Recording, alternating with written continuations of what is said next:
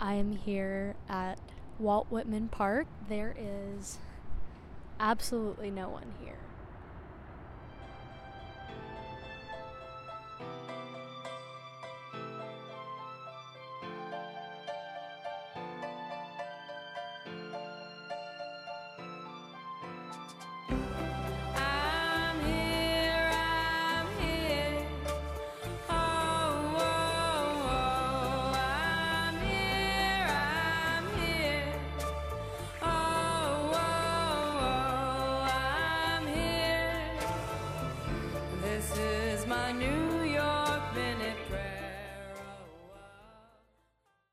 So we're back. We're back. Hello. Are you scared?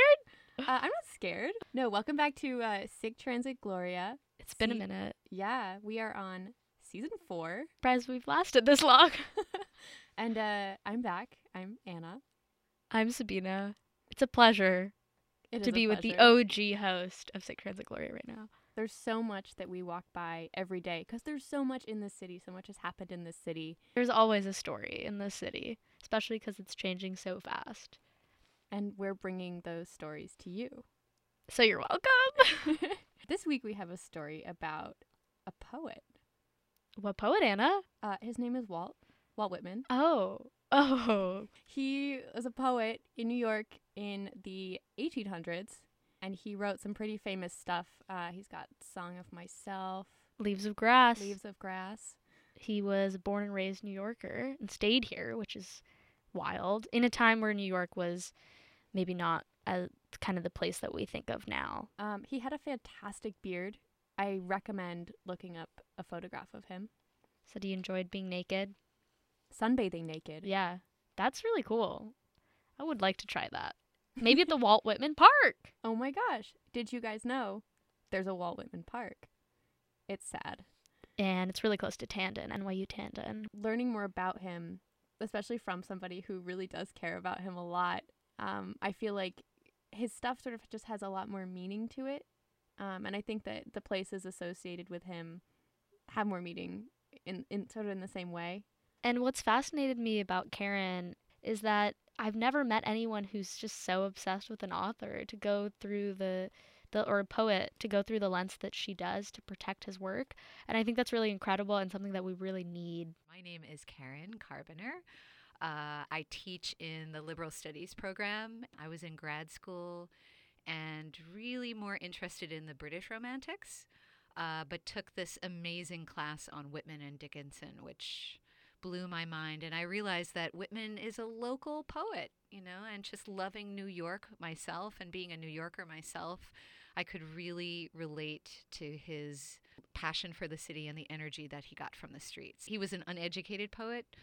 He had to drop out of school at about age 11. So the city was really his school. I just love the idea of America's greatest poet actually having urban roots in the city that I love. He was born on Long Island, but by the time he was 4, his dad moved the family to Brooklyn. So his father built houses and moved the family around a whole lot, and Whitman really got to know Brooklyn in that way. They moved something like 33 times in 42 years. But Whitman found this energy on the streets. And you think about poems like Crossing Brooklyn Ferry, where it's actually celebrating a commute. Experiences in New York that a lot of us write off as in between, like the getting to somewhere. He saw incredible beauty in the people. The energy and passion of the city, I guess the thing we still call the New York state of mind. He was the first poet to recognize it and celebrate it. I'll have like a bad day, in New York with school or like work or whatever. And something that like lifts me up is knowing that the city is kind of like there to envelop me. And there's so much beauty to be found and so many people. It's kind of like another friend in your life that is there to support you. And that's what also always confuses me about people who like feel very isolated in the city, because I always feel like it's there for me. It definitely is an organism of some kind, but I think it's a very fickle organism. I think that sometimes it's there for you and sometimes it's not. I have an interesting relationship to the city because I'm somebody who's from the total opposite of a city. So it's I have an interesting relationship to the city, which I think is really different from what you have and what maybe Walt Whitman had. There are the friends that you grow up with and you sort of know all your life, and then there are the friends you meet later in life, and those friendships are super different. And I think those are kind of the two relationships that you see people have to the city.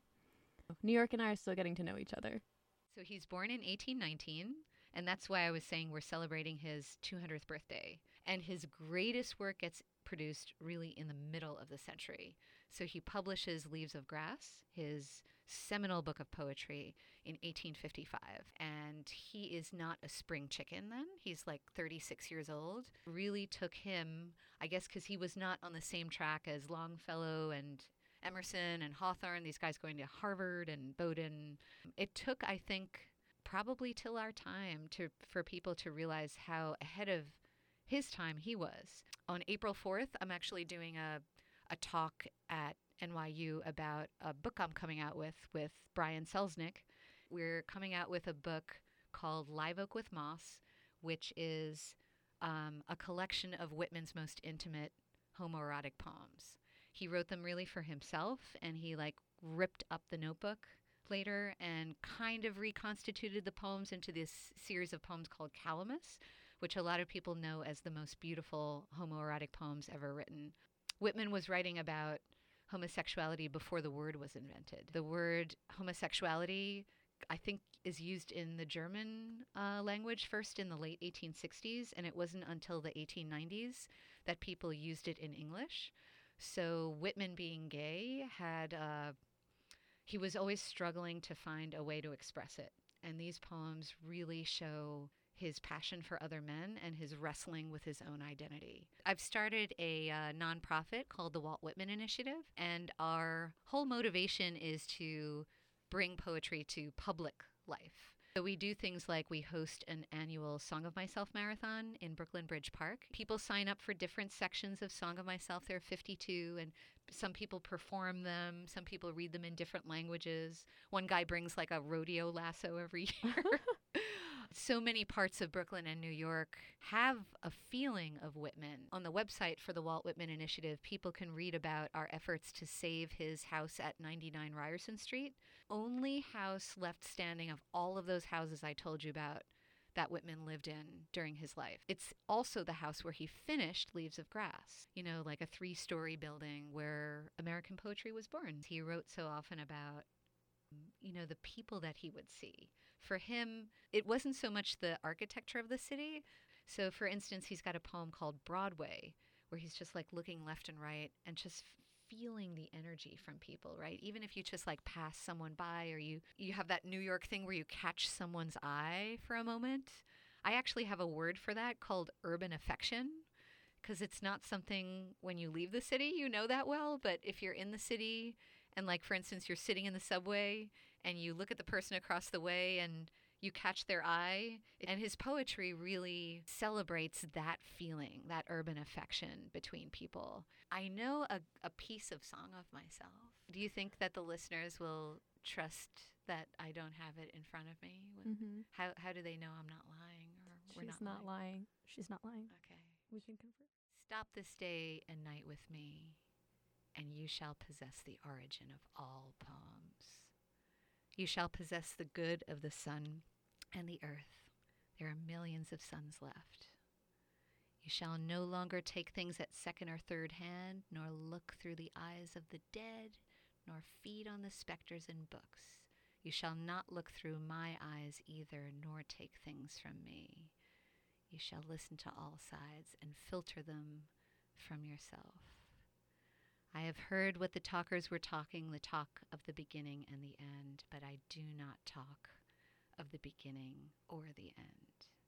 There was never any more inception than there is now, nor any more youth or age than there is now, nor will ever be any more perfection than there is now, nor any more heaven or hell than there is now. Urge and urge and urge, always the procreant urge of the world. I did feel the New York in that, though. I know Yeah, what you for mean. sure. Well, and also this, like, it's time for something new. And he's really trying to invent American poetry in those lines. And here he is, and he's like, you shall no longer take things at second or third hand, right? I really like the line, you shall listen to all sides and filter them from yourself. Because, you know, when you memorize something, you really get to know it very intimately. And I always thought that line was, you shall listen to all sides and filter them for yourself. That would be the way you would normally think about it. But to filter them from yourself, right? To actually hear it all, but then kind of remove it and allow yourself to shine, to, you know, to find your own voice. I mean, that's really what he's talking about. And he's really also the poet of the now. So that whole end statement, you know, there was never any more inception than there is now. That makes him really different too, because he's not celebrating the past. You know, he's not just like looking into the future to find something. He is all about, as so many New Yorkers are, just like being here. Well, speaking of now, how is he relevant to New York and America today? That voice that I keep talking about, to be your own voice, portray yourself, right? To find your identity. He's wrestling with his own sexual identity.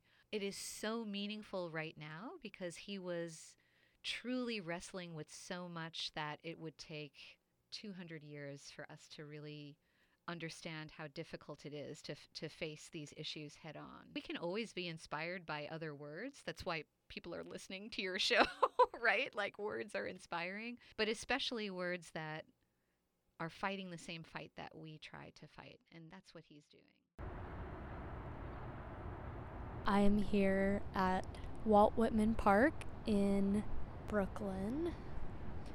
There is a small amphitheater set up, like small, really small, kind of nice though, kind of beautiful. Would maybe be a place for a nice poetry reading, but definitely little association with Walt and Walt's message. Doesn't really seem like a place that he would approve of or that would inspire him. Everything's gray as well, and it's not just because it's winter in New York, but the cement is gray on the ground. Really no resemblance to anything Walt stood for. Also surrounded by the New York City Office of Emergency Management. An important note, after I've been sitting here for a few more minutes at Walt Whitman Park, dogs. Many people are crossing through, so I think this is a good crossing spot for that. It's honestly quite a peaceful place, and I do know that Walt would at the very least, appreciate that. Basically, it's just like a glorified parking lot, right? There's nothing to it, and it could be so beautiful. It just needs a little bit of community love. The New Yorkers are so creative and lovely, but you guys know from doing this show that there's still overlooked little places in New York, and this happens to be one of them. We are putting up a really beautiful public art monument at the spot where Leaves of Grass was first printed. We first thought we would put a plaque there, but then we were like, nah, Walt would hate just like a plaque. So we've been working with Pratt Institute in Brooklyn and some incredible designers there. I'm going to give a shout out to Megan Lee. And she designed this gorgeous portal that you will walk through. We're going to put like this archway. In the archway is a Whitman quote, something like, I dream all the dreams of the other dreamers and I become the other dreamers. There really is something to be said, you know, with keeping the past alive, even though there's so much talk about, you know, we're living in like a postmodern era or whatever. That's why we do stuff like this podcast, is because the stuff that's gone is never actually gone. Walt Whitman's still here. Even if you destroy a building, you know, that land is never going to, you know, those stories are never going to leave that land. As long as we keep telling them. There are some Whitman-related events coming up. And if you're interested in something like that, you can check out Karen's website for the Walt Whitman Initiative. We've linked to that in our SoundCloud.